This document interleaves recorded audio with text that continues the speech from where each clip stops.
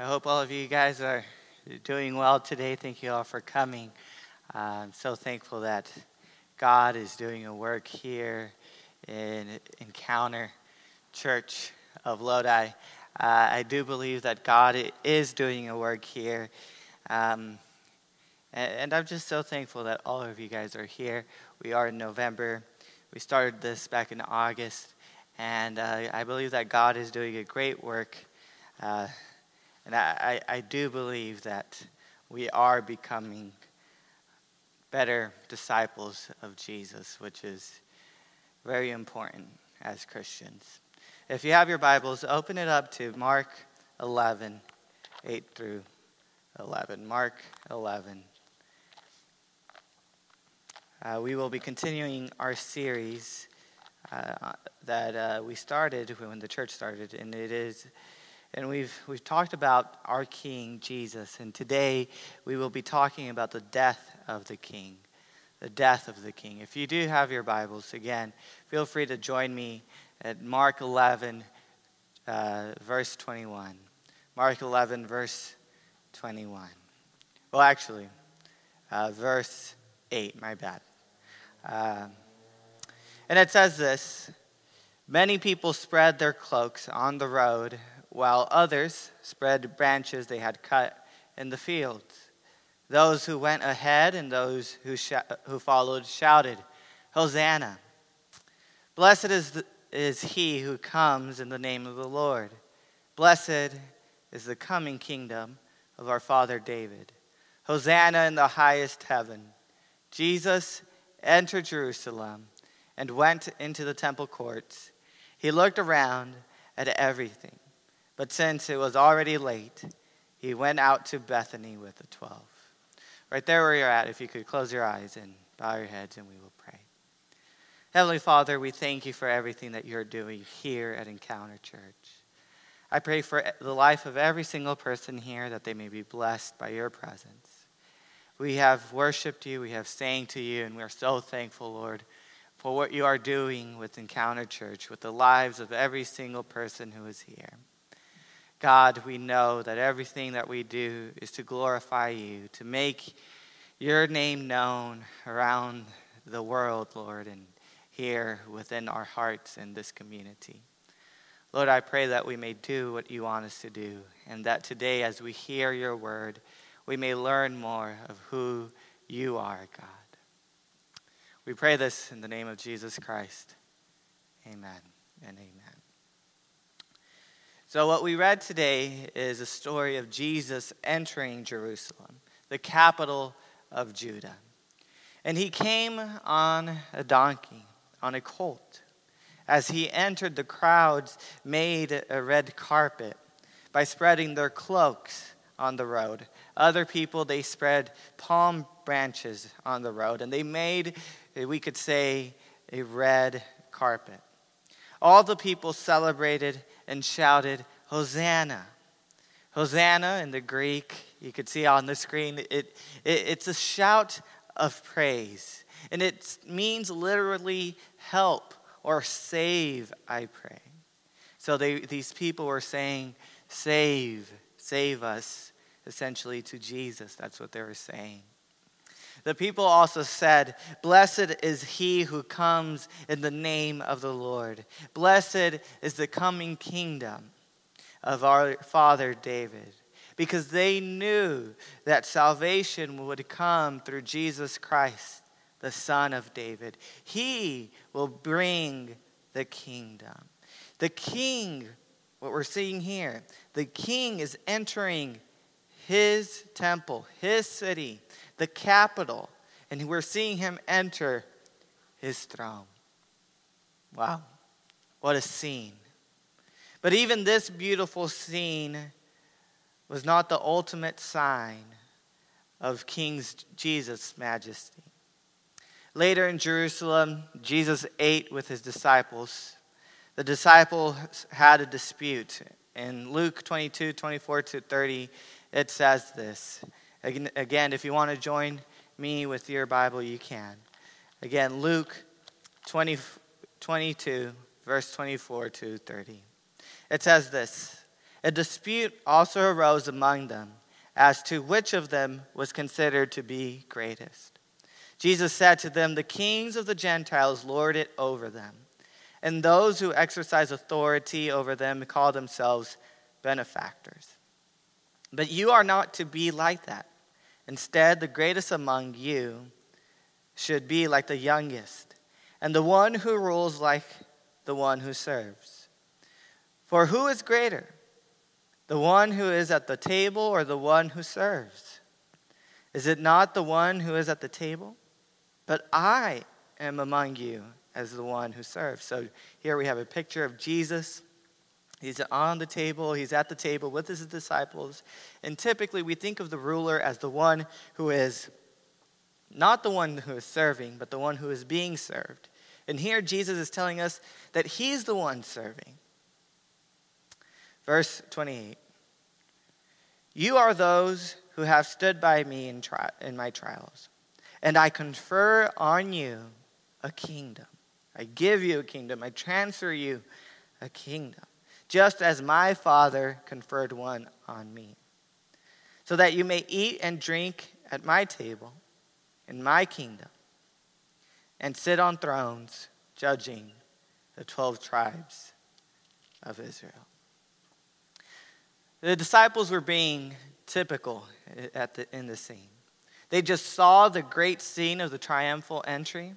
So they wondered, man, there's a great kingdom coming. I wonder who's going to be the greatest in this kingdom. Then the things intensified, so much so that the disciples started to have a dispute. Peter probably shouted, "I will be the greatest. I will have so much power." But Jesus, as he usually did, addressed the underlying issue. Jesus said that the kings of the Gentiles, the kings of the world, rule by lording. In fact, those who have authority, even oppressive authority, are considered to be the greatest. But according to Jesus, that's not how it's going to work in the kingdom.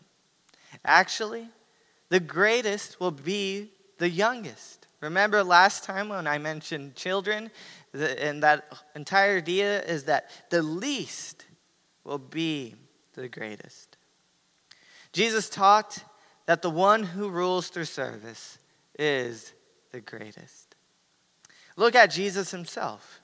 He was the greatest, yet at the table, he was the one who would serve his disciples.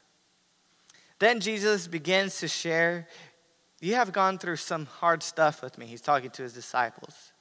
"And look, there is a kingdom coming, and I am giving this kingdom to you." As the Father gave Jesus the kingdom, Jesus is giving the kingdom to his people. Something I did not mention when we went over Daniel 7 with that picture of the Son of Man going to the Ancient of Days, of a human one going to God, is that later on we also see that there's a relationship between the human one and the saints of God. And here we see that picture. We see that being fulfilled. Jesus, the Son of Man, received the kingdom, and now he is giving the kingdom to the saints of God, to his disciples. When the disciples receive the kingdom, the image of the Garden of Eden will be restored. Humans will once again rule as God intended. They will bring order, peace, shalom, and love. We will beautify the earth again. The conferral of the kingdom, the transfer of the kingdom, is the restoration of the Garden of Eden. The king who gives us the kingdom serves, and we see the greatest act of service in the scenes that follow. One of Jesus' disciples betrays Jesus. He sells Jesus off for 30 pieces of silver, and that's about $600 American dollars. For $600, Judas sells Jesus to people who didn't like that Jesus was the Messiah. Then Jesus stands in trial, And though he did no wrong, the people say and find him guilty and execute him.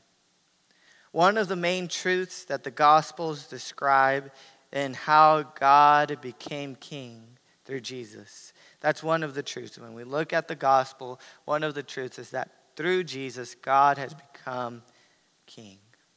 N.T. Wright puts it this way. The story Matthew, Mark, Luke, and John tell is the story of how God became king in and through Jesus, both in his public career and in his death.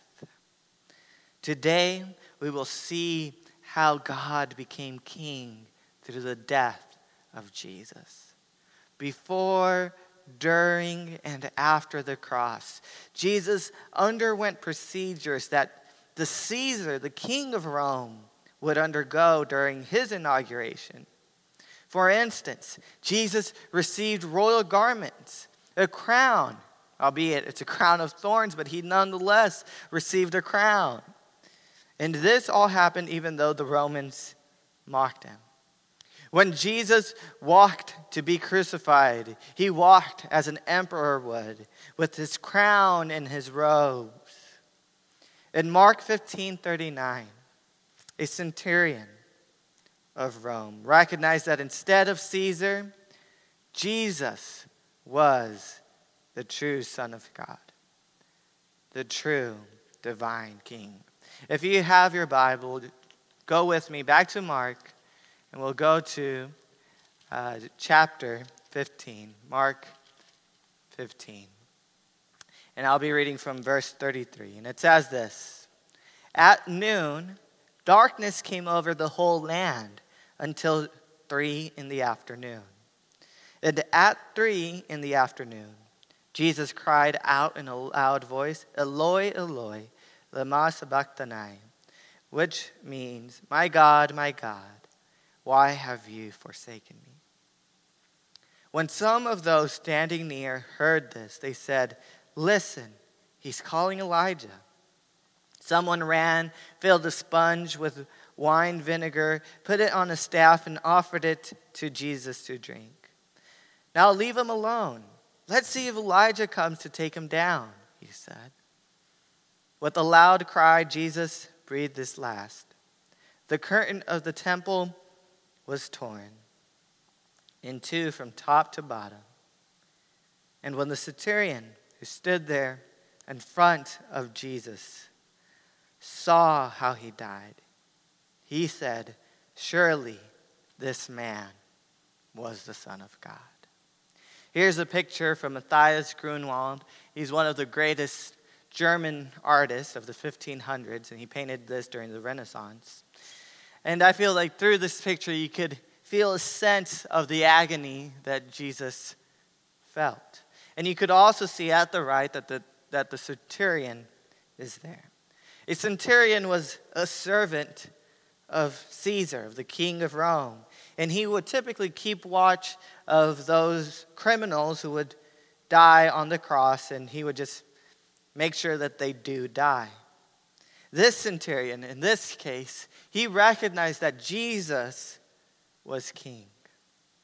And I wonder if you will recognize that he is king today. The centurion said that Jesus truly was the Son of God.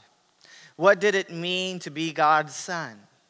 Maybe son meant something like being the nation of Israel, like he was a representative of the nation of Israel because God was like the father of that nation. Or maybe we think of when we read the baptism, we read about how that God has a specific son. The Son of God is the king of Psalm 2:7. Israel's anointed king. Maybe that's a possibility. But what is most likely is that this centurion was using this phrase, Son of God, in a Roman way, since the centurion was Roman. During that time, to be the Son of God, it was a regular title. And it was taken typically by the Roman emperors. Therefore, the centurion was saying that Jesus is king. Not the Caesar, not the Roman emperor, I think we need to cry out what the centurion said, especially today. Jesus is the king, not the one who sits in the Oval Office. The elections are coming, as I know most of you know. And whatever results from it, Jesus is the king. The kings or politicians of this country are broken. And as Christians, we must pray for them. But while the kings of this earthly kingdom are broken, our king, the king of our primary citizenship, our king, he is perfect. And it's interesting how our king demonstrates his power. When was it that the centurion recognized that this was the Son of God? It was on the cross. It was through the death of Jesus, not through the power of Jesus, that the centurion recognized that Jesus was the Son of God.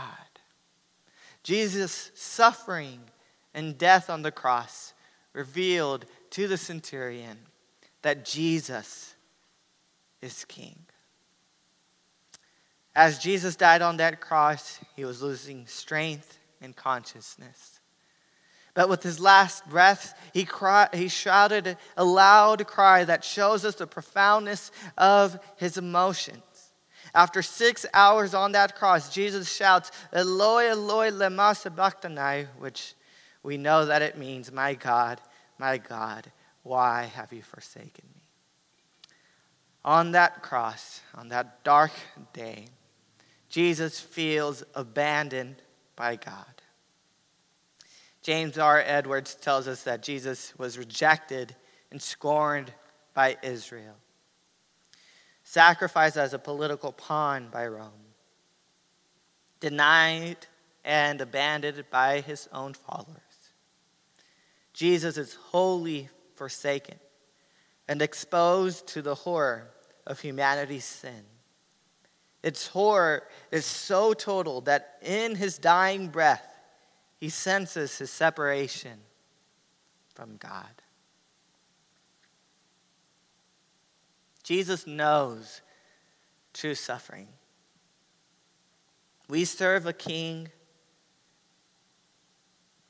who knows what it is like to suffer. He knows the pain that you may feel, that abandonment, that forsaken feeling, the feeling of feeling that you're alone. He knows that feeling. John includes a description that we don't see in Mark's account, the account that we just read. John 19:19-22 says, Pilate, he was the Roman governor who had Jesus to be executed. Pilate had a notice prepared and fastened to the cross. It read, Jesus of Nazareth, the King of the Jews. In the following verses it says, many of the Jews read this sign, for the place where Jesus was crucified was near the city. And the sign was written in Aramaic, Latin, and Greek. The chief priest of the Jews protested to Pilate, do not write the King of the Jews, but that this man claimed to be King of the Jews. Pilate answered, what I have written, I have written. If we look back at the drawing that we looked earlier by Matthias Grunwald, I know that it's kind of hard to tell, but there are some writings on the very top on that sign. And you can see, if you pay close attention, that it says INRI.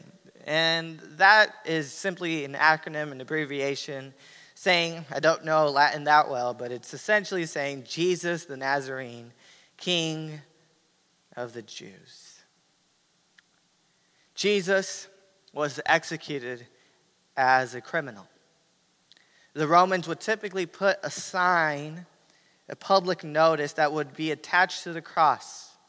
This notice would indicate the charge, the reason why the criminal was being executed. What did Jesus' public notice say? Why was he being executed? In the common and official languages of his day, Aramaic, Latin, and Greek, The reason Jesus was crucified was this: he was the King of the Jews. That's the reason why he was crucified. The Jewish leaders said, no, Pilate. Instead, right, that his problem was that he thought, he said he was the King of the Jews. But Pilate doubled down on what he said. Jesus is the King of the Jews, the King of Israel. Even Pilate recognized this. Something else to note is what happened when Jesus gave his last breath. So what happened was that the curtain that separated the Holy of Holies within the temple was finally broken, ripped, torn. So there's no longer this veil that separates the Holy of Holies, the presence of the King, and the world. Jesus has torn that curtain. Now the kingdom and the presence that was present within the Holy of Holies was open to the entire world. The kingdom has been unleashed. The authority of our King, of Jesus, has been established. It has been established through the most shocking means, the bloody cross. The triumphal entry that we began with, where the Jews shouted, Hosanna, this entry was not the ultimate sign of Jesus' majesty. No. The death of Jesus was the ultimate sign of our King, of his majesty. With the cross, we are given a decision. Will we recognize Jesus as the Messiah, the King who died on the cross? Or does the blood of Jesus show you that you don't want this type of king? Maybe this king seems like no king. You don't want a king who would die and show his strength through the cross. How could it be that the Messiah, the anointed one, the one who has been promised since the book of Genesis, how is it that this promised one dies on the cross? How could he be the one who brings peace? How is he the one who has the power that was promised to King David? The kingdom and the cross are part of one another. We cannot understand the kingdom until we understand the cross. The kingdom through the cross challenges all of us to think of the kingdoms of the world in a different light. The reason for this is that the cross shows us that the kingdom has that power, true power, comes through a different way. It comes from a way that we didn't expect it to come. The kingdom does not come on a big brown or white horse, but instead it comes on a donkey, whose rider shares authority and serves instead of being served, and who finds power by dying on a cross. On the cross, we see what happens when God's kingdom comes. We see on the cross the truth of the kingdom. A king dying for his people. I would like to end in Luke 24, 46 to 48. It says this: he told them, this is what is written. The Messiah will suffer and rise from the dead on the third day. And repentance for the forgiveness of sins will be preached in his name to all nations, beginning at Jerusalem. You are witnesses of these things. The suffering of the Messiah, Jesus, is connected to the forgiveness of sins. Through his death, Jesus releases humans from all debts. We see God's new Exodus achievement. Since the sacrificial lamb, the Passover lamb, Jesus the Messiah, he is our Passover sacrificial lamb. He is the blood that we put over our doorposts. Since the achievement of Jesus, because of what Jesus has done, Now God has rescued us, his people, from all forms of slavery. I want to conclude with 3 short tales. Here's the first one. There's a king and his company. He's going with a group and he's traveling together. A wolf comes, tries to attack the king, but a servant got in between the wolf and the king. And this servant, he went in to protect the king. This makes sense. This is something that could happen because it makes sense that a lesser, the servant, would die for someone in a higher position. Here's another tale. A king and his company are traveling together. A wolf comes, tries to attack the company, but the king gets in between the wolf and his servant. The king dies in protecting his servants. This story is unlikely, but it's honorable. Imagine the president dying sacrificially for a member of his secret service. This shows a different type of commitment. But here's the last story. A king, for some reason, he's transferring traitors of the state. And he's transferring to maybe another prison. And a wolf comes, tries to attack the traitors, the ones who try to murder the king, to try to overthrow the kingdom. The wolf comes, tries to attack these traitors, but the king intervenes and dies, all while protecting the traitors. This story is just crazy. But the third story is exactly what took place with Jesus.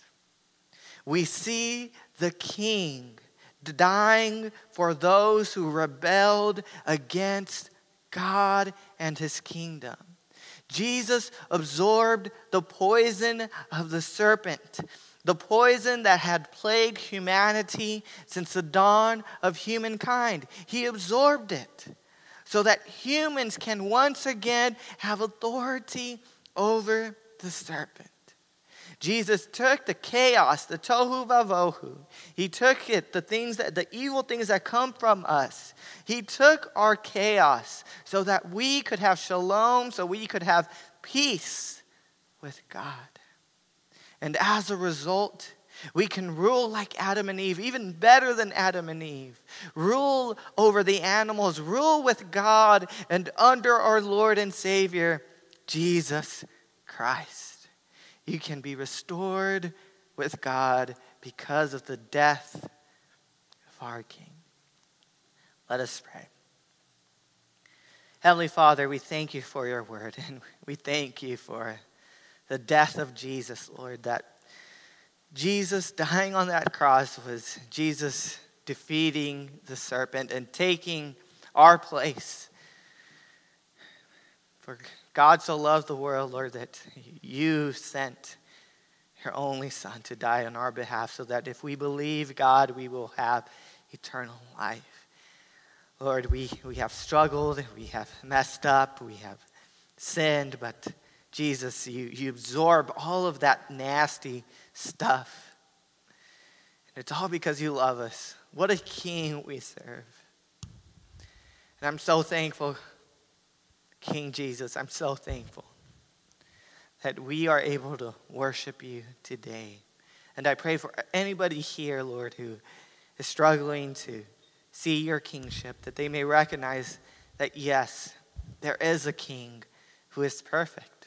Even though this world has so many kings, so many self-proclaimed kings and rulers who are imperfect, there is a perfect king. And this perfect king serves and loves, shows his greatness not through coming on a white horse, but coming on a donkey and dying on a cross. Jesus, I pray that if there are people struggling here, seeing you as king, struggling here, seeing you as a king who could love them, I pray that you may show them that you do love them, and that the greatest act of love is that you died in their place, even though there have been so many times when we have sinned, rebelled against you. Thank you for being such a great King. And I pray that you may continue to bless us and that we may continue to grow in you. In Jesus' name we pray.